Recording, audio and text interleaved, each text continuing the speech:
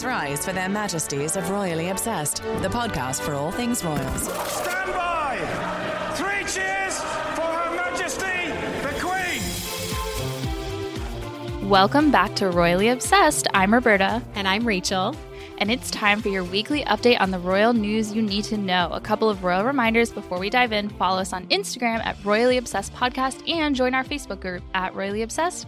You can subscribe to the podcast and leave us a royal rating of 5 stars. Pretty please. Send us an email at info@gallerypodcast.com. We love to hear from you guys.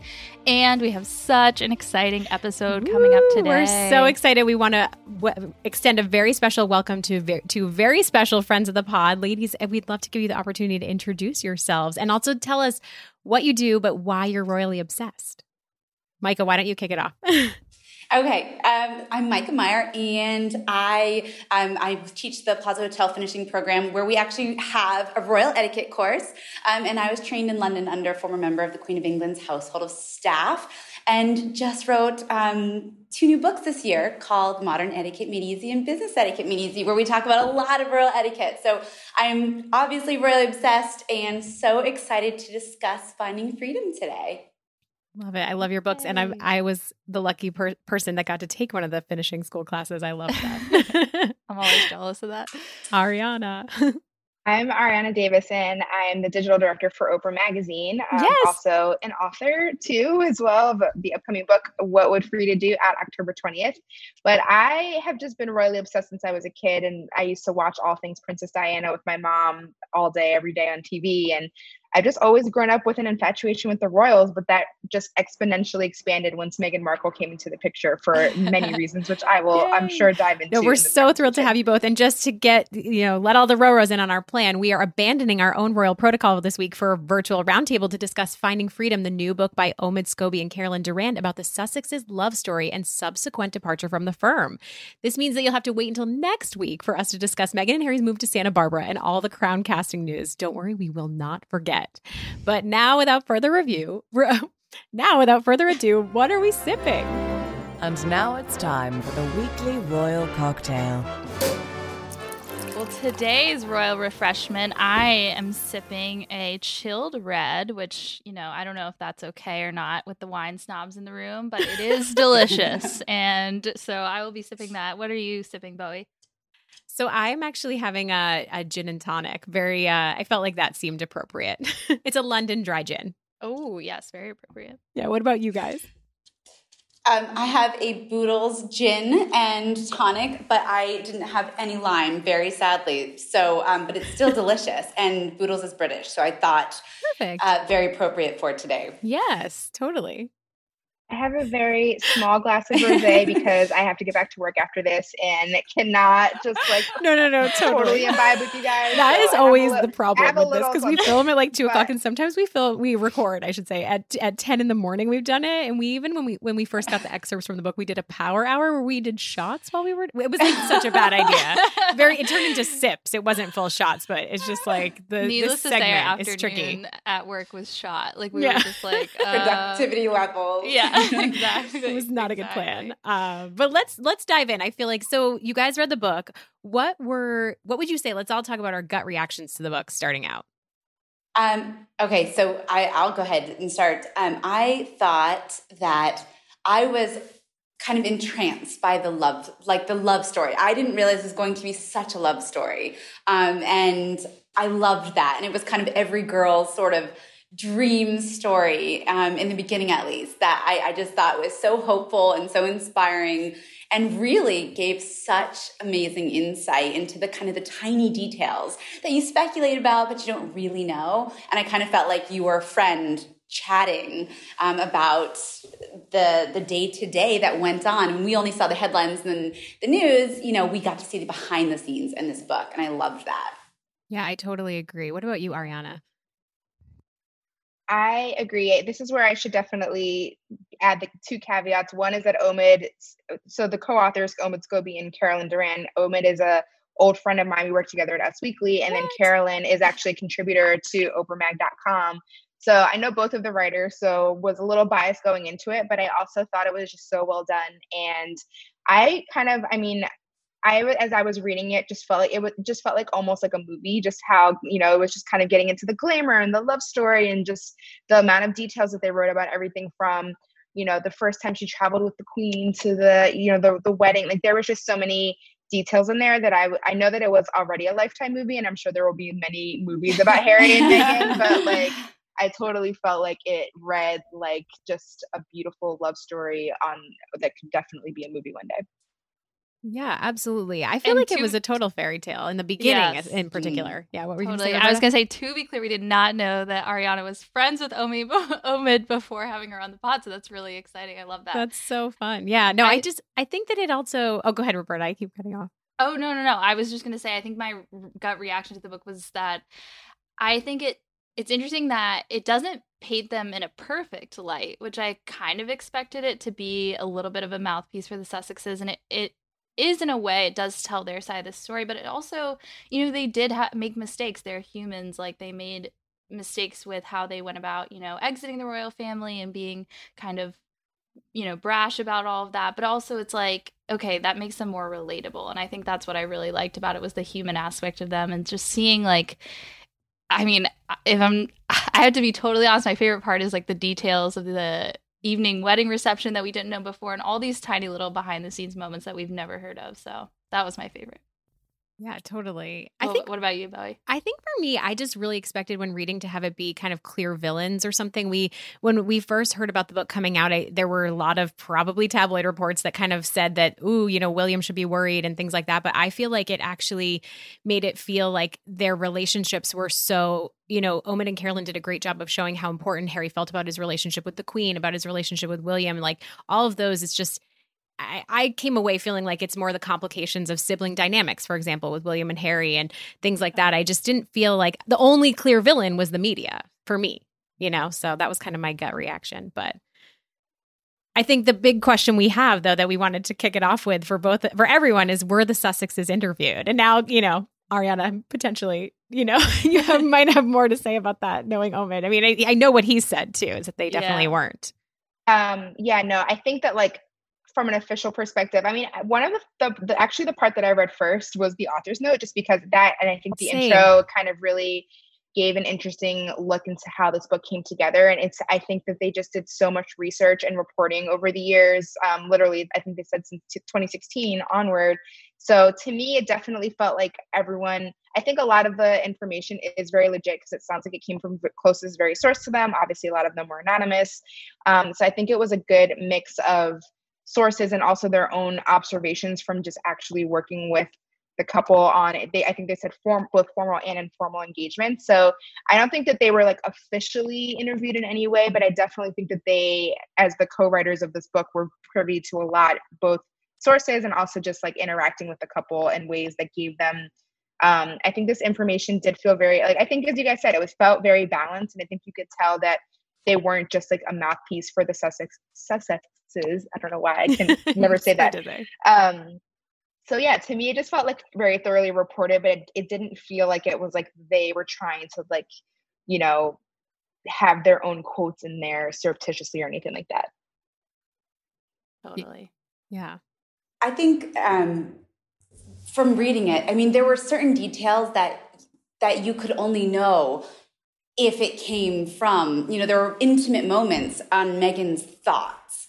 And those were the parts that I was like, how would they know that? That had to have come from her. There were actual quotes from her in her intimate moments and about her thoughts.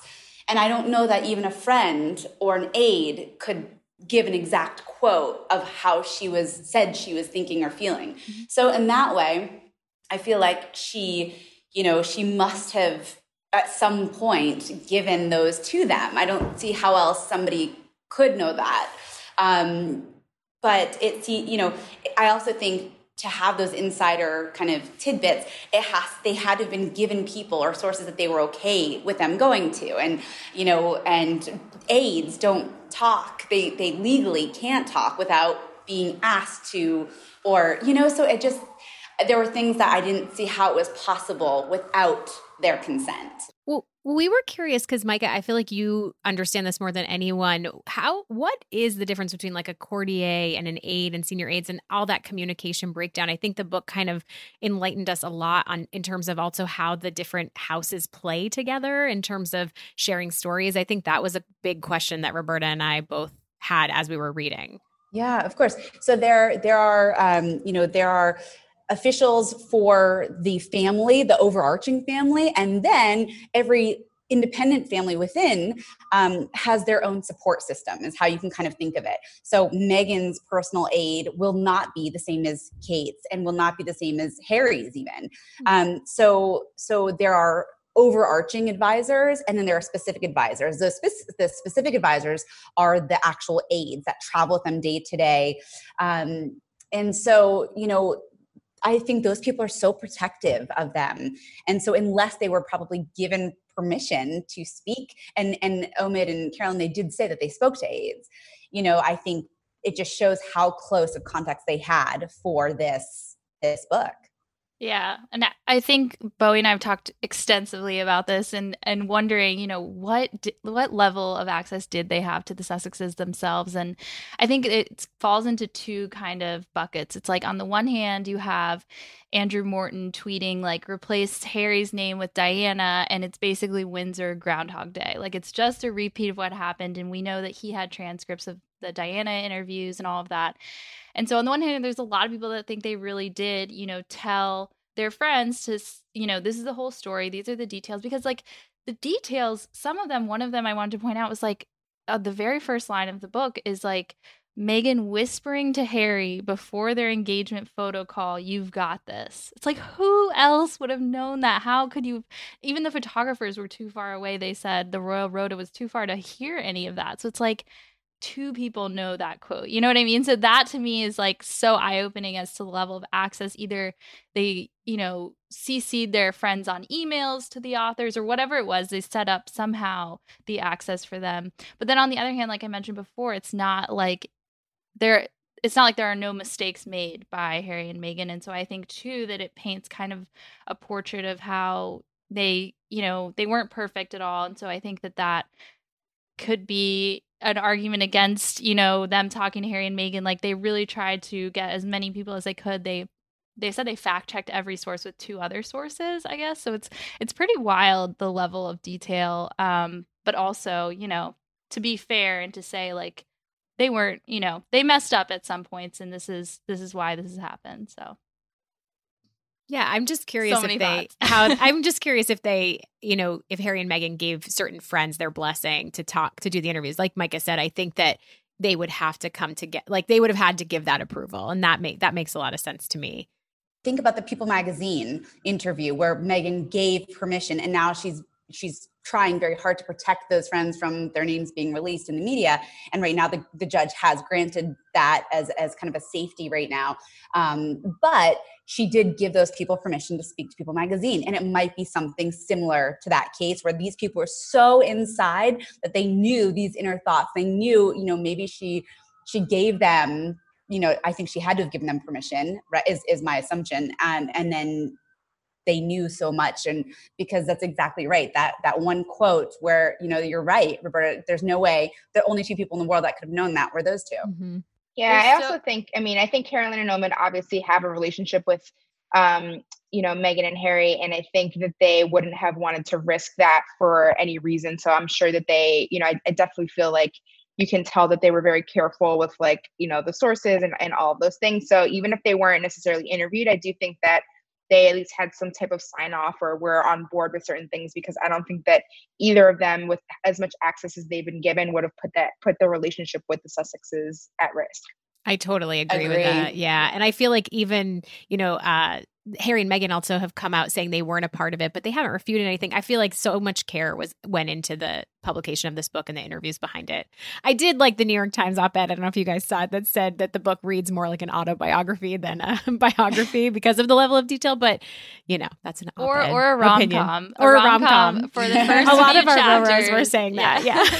I love the like nights in Africa and all of those like really kind of over the top moments and a little bit cheesy, like what yoga pose Meghan was doing while on their trip. But it's like it's cheesy, but I love the insight that you get, and it just really makes them feel like real people. And so, but we do want, so next we want to talk about the relationships and how, through reading the book, how your perspective on certain people and situations and royal headlines may have been changed by the book. So we're going to go through some of those relationships, because I know for me, I had a preconception about some of the relationships like Harry and William that was changed when reading the book, or Kate and Meghan. So we'll start with Harry and Meghan and dive into kind of, the courtship and the engagement and their first date. So Arianna, the book spilled so much. It was really great detail. Yeah.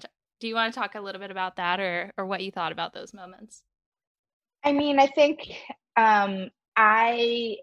I think of Harry and Meghan's relationship. I mean, what I loved, and again, this is all, I mean, I guess it was all from sources, but even just like the tiny details of like their blind date and the fact that there was other people there, and like the descriptions of her getting ready, and how I think the surprising nugget there to me felt like that they both kind of were very casual going into it. Like I would have always assumed that like it's Prince Harry, and if you're going on a blind date with him, it must be like we're very seriously trying to make this like a setup. But I don't know. I was surprised at the whole story of like how their first blind date went, and then kind of how things unfolded from there. And also I think the involvement from friends, and like how many friends were involved in like setting up their very private rendezvous, and just how all that came together. I think that was some of the most surprising parts of it to me, just because it's like we know the news of when it was first announced that they were dating, but just hearing all those very small details and how their relationship blossomed, to me, I thought was like one of the most interesting parts.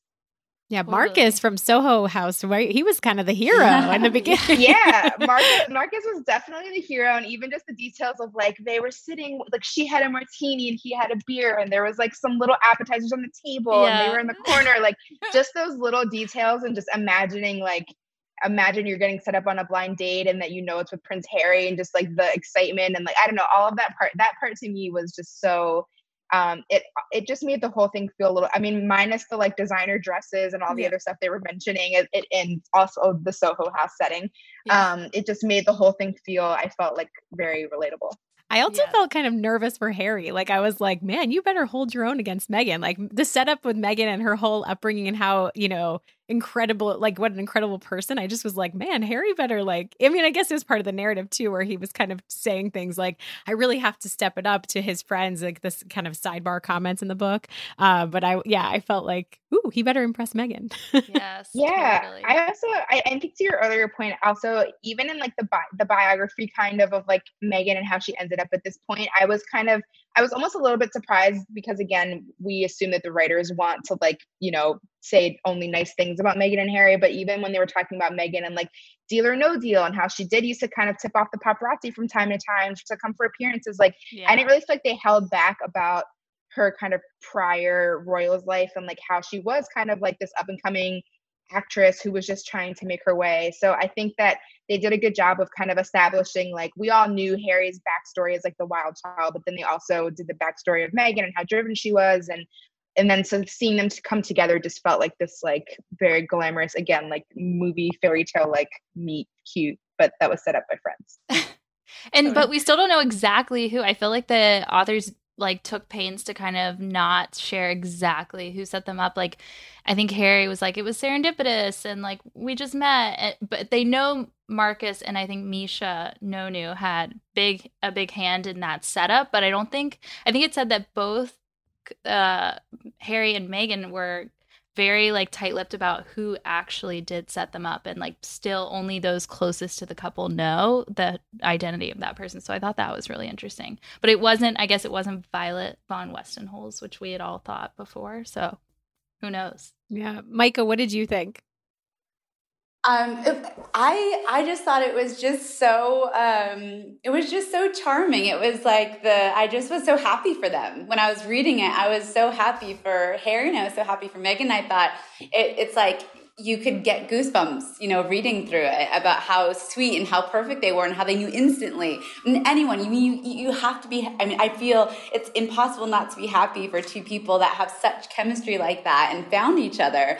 It's like a once in a lifetime thing, and they found each other. So I loved that part. I thought it was so sweet. And I was really excited for them. And I was really impressed they were able to hide it and keep it secret for as long as they did. Interesting how it actually leaked, because everybody kind of wondered that. And I think this book revealed exactly where the tabloids said that it did come from, which was surprising. But I loved it. I loved that part. That was one of my favorite parts of the whole book. Yeah, I wanted. Go ahead. I think we're going to ask the same question. Yeah, so Harry and Eugenie too. That kind of relationship was something that I hadn't known and wasn't, I don't think, as widely reported on in the media as some of the other relationships. And that is kind of how it got leaked to the Sunday Express. So the authors allege that one of Eugenie's and Prince Andrew's staffers was the one who kind of leaked the Harry and Meghan relationship. And I thought it was so interesting because that there were only a few people that knew, and it was because Harry and Eugenie are so close. And I think that the authors really, delved into that relationship and how they were kind of parallel growing up, that both their moms got divorced around the same time. And so they were both, the younger sibling. They're both partiers. They love to go to the London clubs together, and they went on double dates when Harry and Meghan started dating. And Eugenie, I think, set him up with Cressida. Am I saying that right, Myka? Yes. Cressida. Yeah, her friend's called Cress. Cress. Okay. Like but that. then when she met Meghan, she said that she was just the tonic for Harry. So I thought that was really sweet and how close that relationship was. But then it was like I think their Halloween party at Soho House, he got a call, and they were with Eugenie and Jack Brooksbank in Toronto at a Halloween party at Soho House, and the Sunday Express said, we're running this story tomorrow. So it was like, the fallout from that too. I think, a part of me thinks maybe that relationship was never on the same level again, because then later on, Meghan shares the news of her pregnancy at Eugenie's wedding. And I think the bride was a little bit like, couldn't you have waited? Like, this is my big day. So that felt a little bit like, not getting back, not revenge, but it was like, oh wow, this relationship is not the same as it was when they first started dating. Totally. I do feel like the Halloween party is where the rom-com script comes in, though, where it's like they're having the time of their lives, and then it's like he gets a text, and like if this was a movie, it just felt like that was, I don't know, it really does. That's like the climax of it. Yeah. I felt like, and everyone had to be assembled. Yeah. Even the visual of like them coming to the party in these masks, but like no one knows it was Harry and Meghan. Like that whole, I love that whole thing. Again, I know I keep referencing the Lifetime movie, but that was also seen in the Lifetime movie, and like it just definitely felt like a rom-com moment for sure. And then like leading up to that, it could be like a cool montage of like all their like secret goings on in Toronto and jetting back and forth and all. I don't know.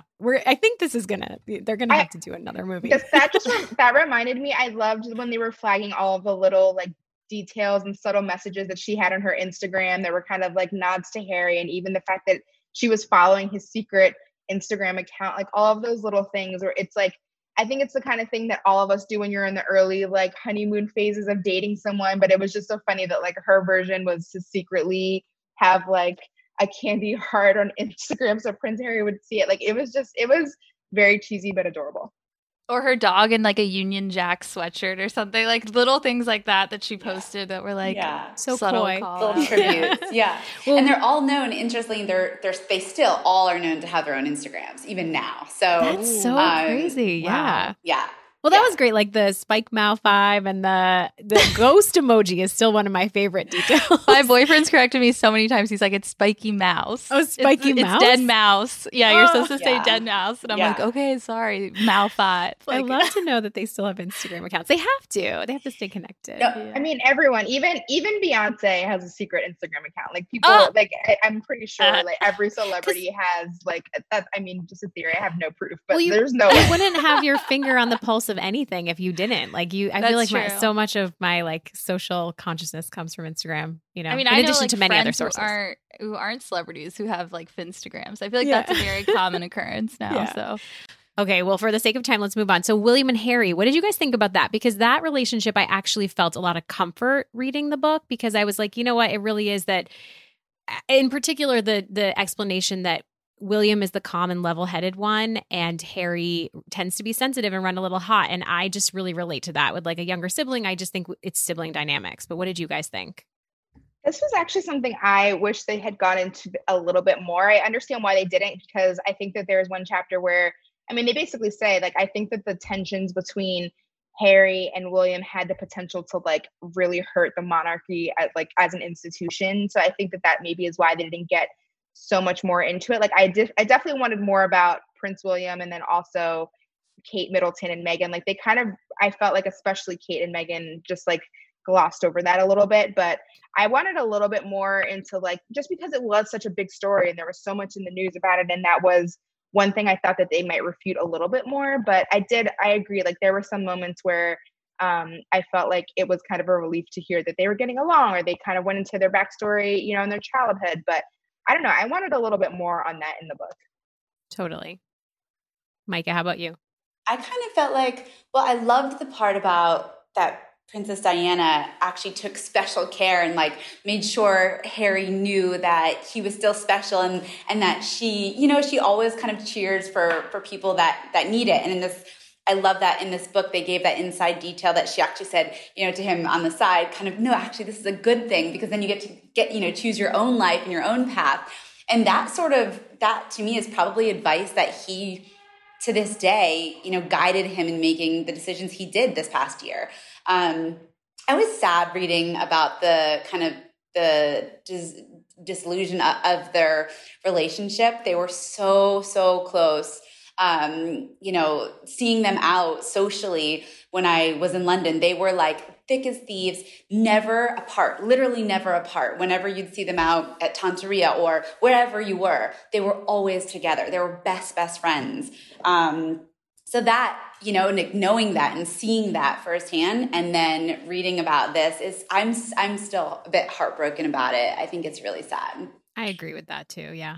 Yeah, totally. I feel like, you know, in a lot of ways it was that William wasn't super accepting of Meghan and how quickly that timeline moved. And so I think, you know, he had dated Chelsea Davy for, I don't even know, years and years, like 8 years or something, and Cress for a while too. And then to meet Meghan, and in the first 3 months going to Africa with her and then introducing her to his brother William, I think William was just kind of like in shock at how quickly his brother had fallen in love with this girl. And that comment, that this girl comment, really is what set Harry off. And I think Harry, in the book, you know, his personality is that he is very sensitive, and he's very, you know, he's hot-headed in some moments, and he is like, he was a little wounded by that. And I think Bowie and I have talked about this on past episodes about this girl and what that meant to Harry, and how he was very kind of upset at how his brother wasn't accepting. But at the same time, like William said, he was actually quite happy to meet the girl, putting a huge grin on his brother's face. So it was like just from the moment they met, I think that kind of soured the relationship between the brothers. I don't know. How do you feel, Bowie? Well, I was going to say, I feel like there were a lot of highs and lows as you read. Like I felt that, like, I think I was really clinging to this narrative because it's the relationship I really care about so much that it stays intact. And I think that there were those, like, I want to meet the girl that's putting the silly grin on, you know, Harry's face. And then it was like, are you sure about this girl? And like, it just felt like, and then sometimes William also would have Harry's back with like, you know, we need to issue a statement. I think initially they did issue a statement about the treatment that Meghan was receiving by the press, I think. But it just feels like there was such a coldness that kind of ended up transpiring towards the end. And it was just, that part was hard to digest. I do feel like, I guess I'm just reading, you know, from reading things, I don't know how true it is, but that they are kind of rekindling their relationship now that they've parted ways. It seems like they're in a rebuilding phase. But yeah, the book, I guess I just walked away feeling like it was pretty intensely complicated. You know, one thing that I was thinking is it's kind of like any sibling dynamic, though, in the end, because if either my brothers came home and said after 3 months that they wanted to marry somebody, I, as a sister, might, in a nice way, also say the same thing. And, you know, just I agree, totally. Out of protectiveness, I'd be like, do you really know this person? Yeah. So I can see how a sibling, especially, you know, not even given their position, would be so protective. So, and think about William. How long did he date Kate? I think that contrast is really interesting because William's like, let's take it slow. Like how many, William almost is a decade so of dating. Thoughtful, and he like ponders over things, and he really thinks things through. And he probably, no matter if it was Meghan or someone else, probably still would have made that statement, is what I was thinking as like just a sibling. But I think all that Harry wanted, my take is that all Harry wanted was unconditional support. And I can see, because I have a younger sister too, I am the person that sometimes makes comments that as the overprotective sibling, I shouldn't make. As my mom tells me, you're not the parent, so don't make the comments. So I feel like, I think I really can, that part of the book really resonated with me because I can see both sides. But anything else before we move on to the next relationship, you guys? I think we should jump right into Meghan and Kate because that feels like a very natural transition flow. Yeah, exactly. So Arianna, do you want to kick us off? What were your thoughts on that relationship? So the feminist journalist half of me is very like, I hated when the press is constantly pitting them against each other and making it into this whole feud. And so on the one hand, I was actually kind of glad that they didn't get so much into that and make that such a big part of the book. But then just the like juicy royal tidbit loving part of me, did want like a little bit more, just because again, it's like, you do wonder, it's like, imagine you come into the royal family and the future king and his wife. And like they mention at one point in the book, these two couples are kind of key to like the future of the monarchy. And so it's only natural that we're curious about their relationship. So I did want a bit more from them, but it seemed to me that the way they framed it in the book was just kind of like, their relationship just didn't really happen naturally. They weren't naturally close. They were cordial, but they just never really built like a natural relationship. And yes, they had the one nice day at Wimbledon and, they've been nice to each other, but it just seems to me like maybe they're just super different and they never really actually like built an actual like genuine friendship. And so I think that that's maybe what it is, less so than like an actual feud, which is what everyone was speculating for years. Yeah, totally. I wanted to mention, because Myka kind of mentioned this earlier, but like Meghan came into the royal family, I think, as a fully formed adult, and they make, the authors kind of point this out, and it really kind of like blew my mind because Kate was so young when she first met William and when they started dating, and I think that she really like did a lot of her growing up within the royal family, or at least knowing a lot of people in the royal family, whereas Meghan was, successful in her career. She had all these things going on for her as an activist, as a UN ambassador. She was really, come into her own, and then to be kind of plopped into this royal family with all of its rules and all of its, strict goings on. It's like, they're just so different. That's the timing is what is really different too about them. Yeah, I completely agree. I thought one of my favorite chapters was chapter 11. I read it twice because it was so interesting to me about the process of Meghan becoming a really. And obviously we teach this course. Yeah. So this intimately. Really, yeah. Yeah. So, and I was, like I said, I was taught by royal aid. So what I know, and just reading about Meghan's experience compared to Kate's, and this, example of the training and, getting out of a car correctly, and the kidnapping training, especially the kidnapping training, and what to do if they were scary. And it was just comparing both of their experiences, and then also saying how different they were. And I think naturally, I think sadly the media, again, were the ones that started this. I don't think there was much, maybe, yes, I agree, they're probably very different people, but I think it was the media that, when a big story comes out and there are quotes from sources, you can't help but, I'm sure, wonder if somebody whispered or somebody planted the story, and it would just generally start insecurities with any two women. And I just think it was such a shame that, that it turned out that way. I was sad. I wanted them to be the Fab Four. I really did. I know. Me too. Those Christmas photos, I feel like that was like, it was just so exciting to see the four of them together. And I think I was sad too. I really do wish that Kate had taken her under her wing a little bit more, in the sense that they were the future, or the four of them were meant to be the future of the monarchy. But at the same time, you can't force that stuff. And I think it's, even what about Kate, where it's like the book talked about how she's had the same friends from when she before her royal days to where she is now, and how she's very, very kind of closed off. And that's, a personality type too. I think that, you kind of know your people, and that's fine. I think a lot of us are like that. And very similar to William, like Kate seems so pragmatic and so guarded. And I think that because they're, the heir and the spare dynamic, like she and William are the heirs to the throne. And so it's like they kind of have this like higher sense of duty and higher calling that they always have to be on their guard. And I think that she didn't, like, I totally agree. I don't think she let Meghan into her life and took her under her wing, like you said, Bowie. But it's also like, I don't know. They have to be so much more on their game. And so But Harry was such a part of their lives. That's what I think upsets me still, is like the three of them were like this little triumvirate, a trio together. And I do feel a little like, I just still feel disappointed. But it's not all on Kate. I just want to be clear that it's not her responsibility. But yeah, totally. No, I thought it was interesting that because Meghan's timing and her coming into the royal family, like Kate wasn't invited to Christmas at Sandringham when she was first engaged to William, whereas Meghan was. And I think the Queen made an exception, and the book goes out of its way to say, like, it's not because the Queen liked Meghan more. It was just that, she wanted everyone to feel included and whatever. But I do think that's so interesting to point out that, like, it was kind of an exception to the rule. And also that Meghan was given the opportunity to have the solo engagement with the Queen right after their wedding in, I think it was like June or July of 2018.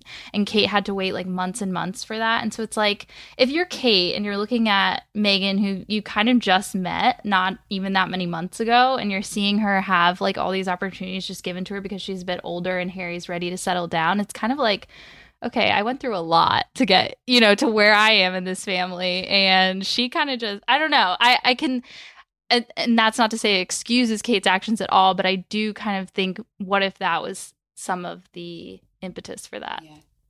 I do think it's important, though, this, in that relationship, in this part of the book, I thought this was pretty one-sided. Like, this is only the Meghan side. Yeah, exactly. And what Meghan, and I'm sure it could be so frustrating. I mean, this is not, I'm sure, there's two sides to everything.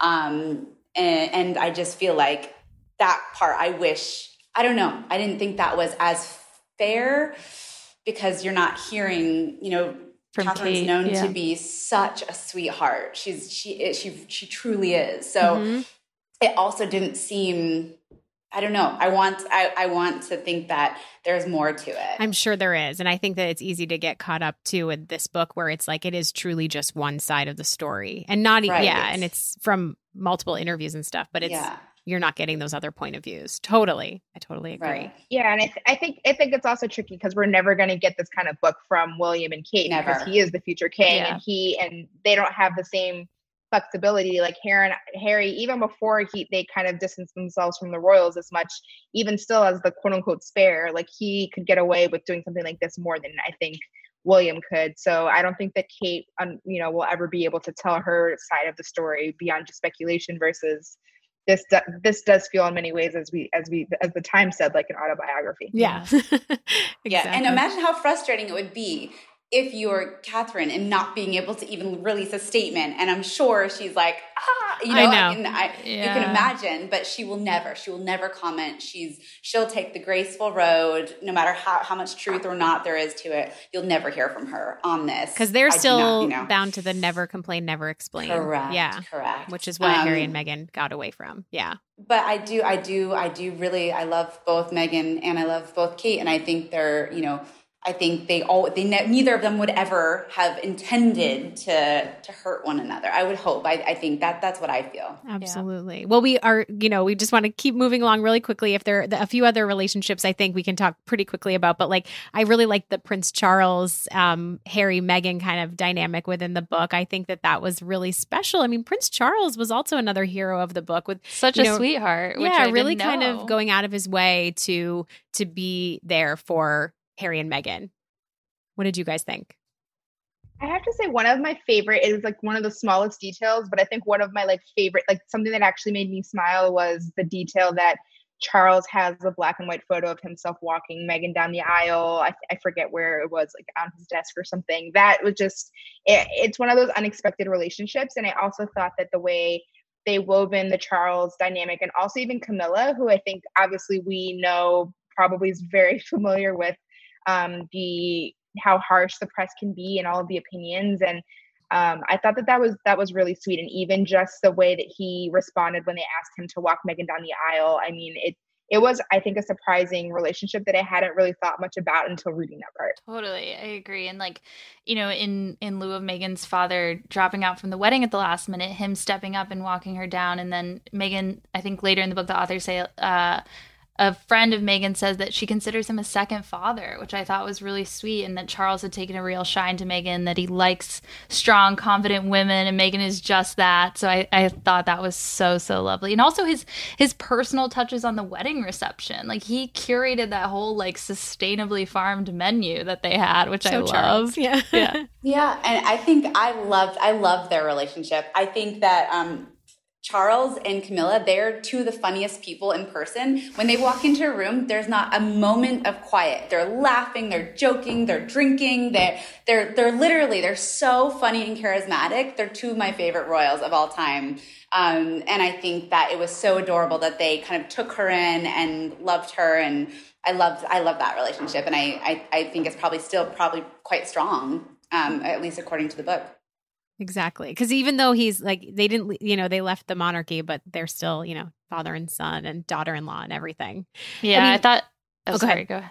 I was going to say, I thought just that, them leaving the monarchy and Harry and Meghan, that relationship probably improved somewhat from before, because before it was this boss dynamic as well as the father dynamic. And so the authors highlighted that William and Harry were constantly going to Charles about money issues and who was going to get which, money for which charity. And it was oftentimes Harry felt slighted and William got the money for his endeavors because he's the heir. And so I think that now that they're not kind of trying to grapple with who gets what of the Duchy of Cornwall or whatever, that kind of might help going forward. And when Charles got COVID, I think Harry was like really, made all the efforts to call and contact them. So is what it seemed like.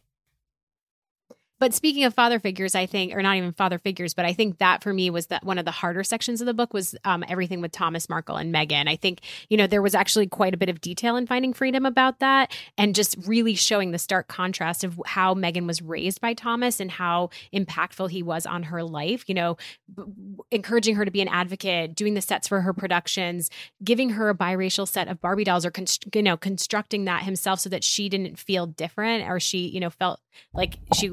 Sorry, as I bought my mic, but just really going out of her way to be so supportive of his daughter. And then the contrast of what happened with the wedding. And I think for me, it was so gut wrenching because I can't imagine how you're not worn down. I mean, a member of the paparazzi moved in right next door to Thomas, and that was, 2 years in. And then, but the line in the book that really, just I think struck a chord for both Roberta and I that we talked a lot about was when Meghan, the night before the royal wedding, was like, I can't just stay up all night pressing send when you're just not hearing back from your dad. And I don't know how you guys felt about that section of the book.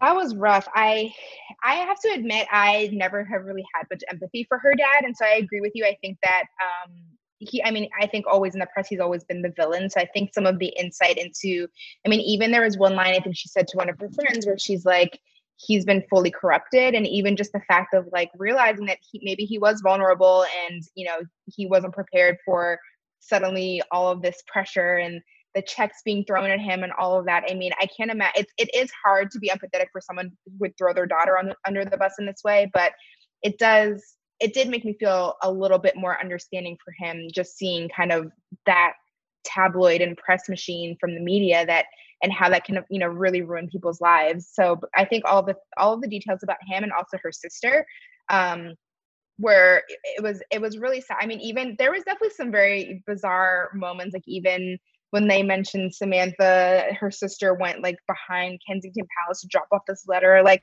that to me. Oh yeah, that was so weird. Weirdly, scary. It's like I almost expected more from like her half sister, who she clearly doesn't really have much of a relationship with, versus her own father, especially compared to some of the really sweet anecdotes of growing up with him and how he, I think, built her the biracial Barbie set and all these different things that were really lovely. And then it's hard to imagine how he went from that to literally just like selling his daughter basically. But completely selling sold her out. And that was definitely heartbreaking to read, but it did offer a little bit more perspective into how that came to be versus just that he was a villain from the beginning. Yeah.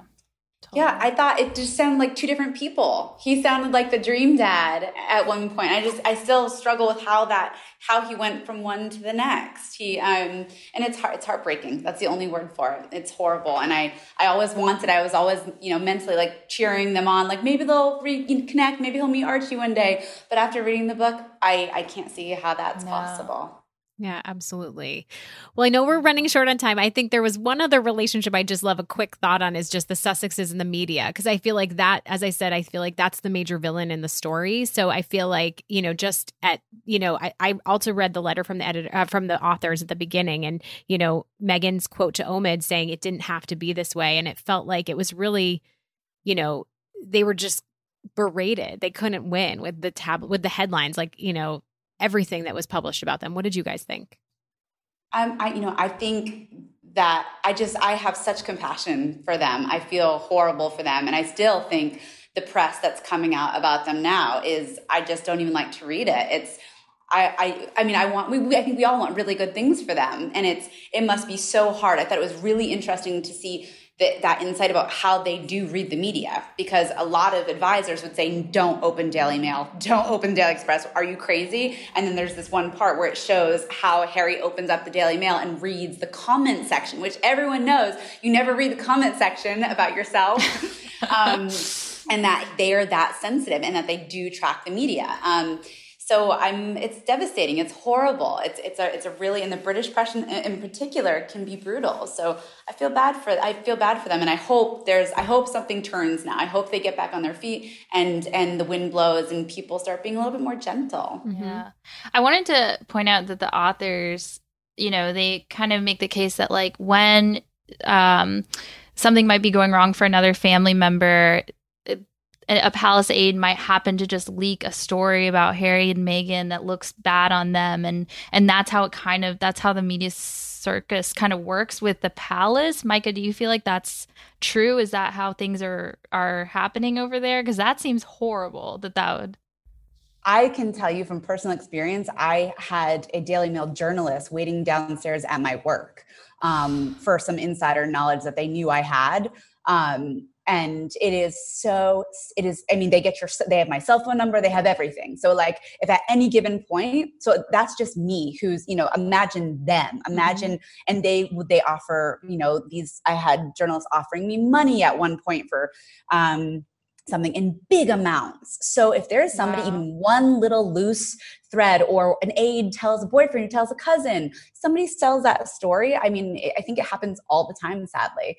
And there's probably, when there's smoke, there's a little bit of fire. And I think that that's how it works. There are, for one story written in the Daily Mail or the Daily Express, there are 15 people trying to figure it out and calling 15, 20 different sources just to make that one story. So I feel like there's always like 70% false, 30% truth to most of the stories that at least I read when I know there's facts and I can tell where there are not. That's usually my where I can see, but I think it happens all the time. Mm-hmm. One thing that I was glad that they touched on that, I've spoken about nonstop is obviously the racist undertones to so much of what Meghan dealt with. And I think I appreciated that was mentioned a lot in the book, because I think it was, there's so many people over the years who have argued, no, this isn't about race. And it's more about the fact that she's divorced, or that she's, super Hollywood, or she's more glamorous, but there's just no way that we can deny that, race, there's no possible way that this, that her race and her being biracial did not play a part in all of this. And that's not something that we can just gloss over when we talk about the way the press has treated her. And even in the chapter about, when it first came out about her and Harry dating, and that horrible headline about, her mom being straight out of Compton, and, just horrible things said about her mother also. I mean, that to me is something that I think gets lost so often when we talk about the media circus and the negative attention that they both have received in the press. So I was really glad that was mentioned in the book and that it was discussed. And, I hope that it's something that, now that they've taken a step back a little bit, does, as you guys were saying, I hope that it is something that gets better, and we can only hope that it does. But I also, I give them props for making this move. And I think for hopefully changing things for not just Archie, but for future generations, not just of royals, but anyone who does end up finding themselves in the spotlight. Yeah, and we should mention before we hit the highs and lows, I was just going to say that, on that point, I'm really excited for what they've been doing so far virtually. I feel like they're really making their mark. And I think like the 19th speech that Meghan gave, or the interview that she gave last week, I just think that there's a lot to come from them. And it's really important to be able to hear their voice on so many of these topics. It means a lot. I feel it's so exciting to me to see them because they have now, as corny as it's going to sound, like really found their freedom and kind of are able to do so much. I mean, Meghan's able to vote. I know, sorry. I'm sure that's been used more than enough times in the media. But yeah, I feel like they really, I can't wait to see what else they do. Like Meghan, listening to her on Friday with the 19th, like you mentioned, like I feel like she was able to say everything that she wanted to and not feel held back. Like she was like, I love being home, or something like that. So it's like, yes, I can't wait for this to kind of kick off the age of the Sussexes, the era of them. It's exciting. Yeah. Well, let's thank you, ladies. That was so exciting and such a fun conversation about the book. Is there anything else you want to mention before we go over to highs and lows, or no? Thoughts? No, I think not for me at least. Highs and lows it is. All right, cool. All right, Roberta, you want to kick us off? Yeah, sure. So before we adjourn the royal pod, here are highs and lows. So my high, the evening wedding reception, I already mentioned, but the details, I felt like the table names, they like had different pronunciations in American versus British English. Like I thought that was really cute. There were food names. I think one was like oregano and basil. I don't know how they say it. But I love the tomato. That's what it was. Yeah. So cute. One of their cocktails was like when Harry met Meghan. And then Meghan gave her own wedding speech. I was like, hell yeah. That would have been such a great moment to witness. And I think that, finding out about that and her standing up and giving a short little toast, and even like the littlest things like the guests switched wedding attire. So Serena Williams changed into floral Valentino and tennis shoes, and Priyanka changed into like a tulle Dior gown that was gold. Like I just loved that. So I thought that was really fun. And then my low, I feel like this men in gray suits, which is kind of from the Diana Andrew Morton era, came up again in this book. And I just feel like, I mentioned this when I asked Myka about the palace aides and how stories get leaked and all of that, and journalists hiding out. I feel like all of this controversy stems from these leaks that are within the palace. And I still don't understand, like, who are the men in gray suits?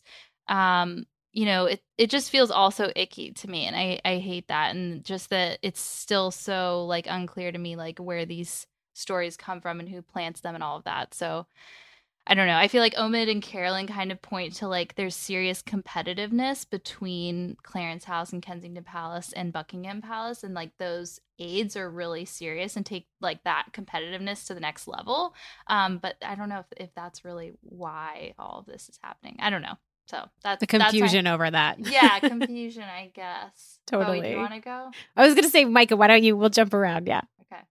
Okay. My high was definitely the kind of all the details, I think, of the kind of like the behind the scenes thoughts. I just thought that was so cool. Just the actual thought process of Meghan and Harry, and just to hear that, no matter where it came from, I just thought it was really great to like the thoughts she had in Africa, and then before she walks down there, and like all these things. I just thought that was really interesting, no matter where it came from. So I loved that insight. I thought, like I said, chapter 11 was just so cool because you could get those details about Sandringham and the inside scoop of like where the presents were placed and specific presents that were gifted, which they're famous for giving each other gag gifts. But just to really understand that, I loved those details. I think my low was, I just kind of felt super sad about the racism and like really hearing it. We'd all kind of heard and speculation and we've seen, the headlines, but then to really read what was going on and how that I was just gutted, absolutely gutted for her. I was really proud of Harry for always sticking up for her.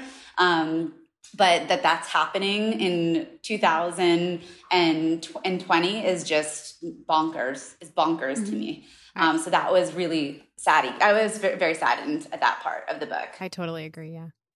Arianna, you want to go next? Sure.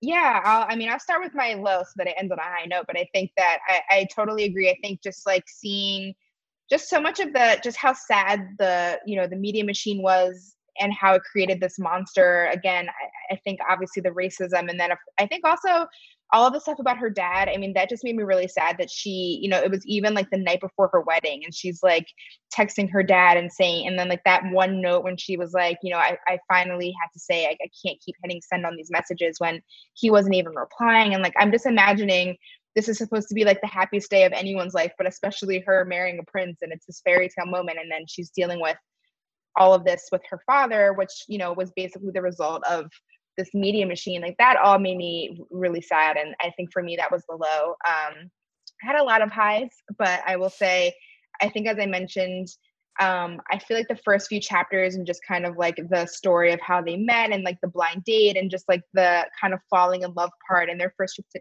Africa and just the little details of how like the rest of the world had no idea, but they had this like blossoming love story happening. It was just super romantic and I loved all those little details. So that was definitely a high. And also another little tidbit I loved was when they talked about her trip that she took with the Queen and how they were on this train and just all the details of what the train was and how it was the bathwater, right? Yeah, and she was getting this like one the lace pillows, the lace pillows and the 6-person dining table, and then also just that she was getting kind of this like one-on-one training essentially from the Queen herself. I thought that was like a really interesting anecdote that I didn't know had happened. So I think those were my highs. Totally. Well, I'll go quickly. My high was the Clooney's. I just loved every bit of detail about that visit. I like really wish that we could be some of the neighbors that are invited to their casual 15-person Italian dinners with the live music. I feel like that sounded so dreamy. But my low was very personal to me. The Suits spoilers. I am currently making my way through Suits as part of my quarantine. I'm on season 4 now, as some of our listeners maybe know. But there were some moments that gave some wedding details or whatever it was. And I was like, no, and I had to avert my eyes and skim through it. But that was a big low for me in the book. But anyways, that is all we've got, I guess. Yeah, so I'll just close it out. So just a reminder before we leave us a royal rating on Apple Podcasts, Spotify, or wherever you listen. And a reminder to subscribe to our podcast so you never miss an episode. Follow us on Instagram and the Facebook group. You can drop us an email at info@gallerypodcast.com. Thank you so much, thank you, Arianna guys. and What a Myka. fun. Such a pleasure to have you guys. Thank you for having us. Thank you. Thank you so much for having us. Do you want to also just mention where our listeners can follow you guys on Instagram? Yes, and about the book again. Remind us of the title and when it comes out. So you guys can follow me at I'm on Instagram at Arianna Gab. That's ARIANNA, not like Ariana Grande, different. And I'm on Twitter at Arianna G Davis. And my book, all about Frida Kahlo and how to live a bolder life, is coming out October 20th. You can find it on Amazon, Barnes & Noble, all of the places. So yay! Thank you guys again so much for having me. Yay. Myka, go for it. You can find me at Myka Meier, which is MYKAMEIER. And then my books, my 2 books, the first one is the Royal Etiquette one, Modern Etiquette Made Easy, where you can kind of learn the similar things that Meghan would have learned when she was doing her training. And again, available kind of at all places that books are sold. But thank you so much. This is so fun. And Duchess School, what is the exact name of it? Oh, yeah. So it's called the Duchess Effect. The Duchess Effect, and we will be holding them again. Sadly, the ones in fall were canceled, but they will be opening again at the Plaza Hotel in 2021, and you can take our virtual online Duchess Effect course on my website, beaumontetiquette.com. Yay! I didn't know it was online. That's so exciting. Yes. All right. Thank you, guys. Until next week, God save the pod. Her Majesties of Royally Obsessed have retired for this episode. God save the pod. And if you fancy the podcast, give Royally Obsessed the royal rating of 5 stars on Apple Podcasts. Follow us on Instagram at Royally Obsessed Podcast and join our Facebook group, Royally Obsessed. Royally Obsessed is a Gallery Podcast production.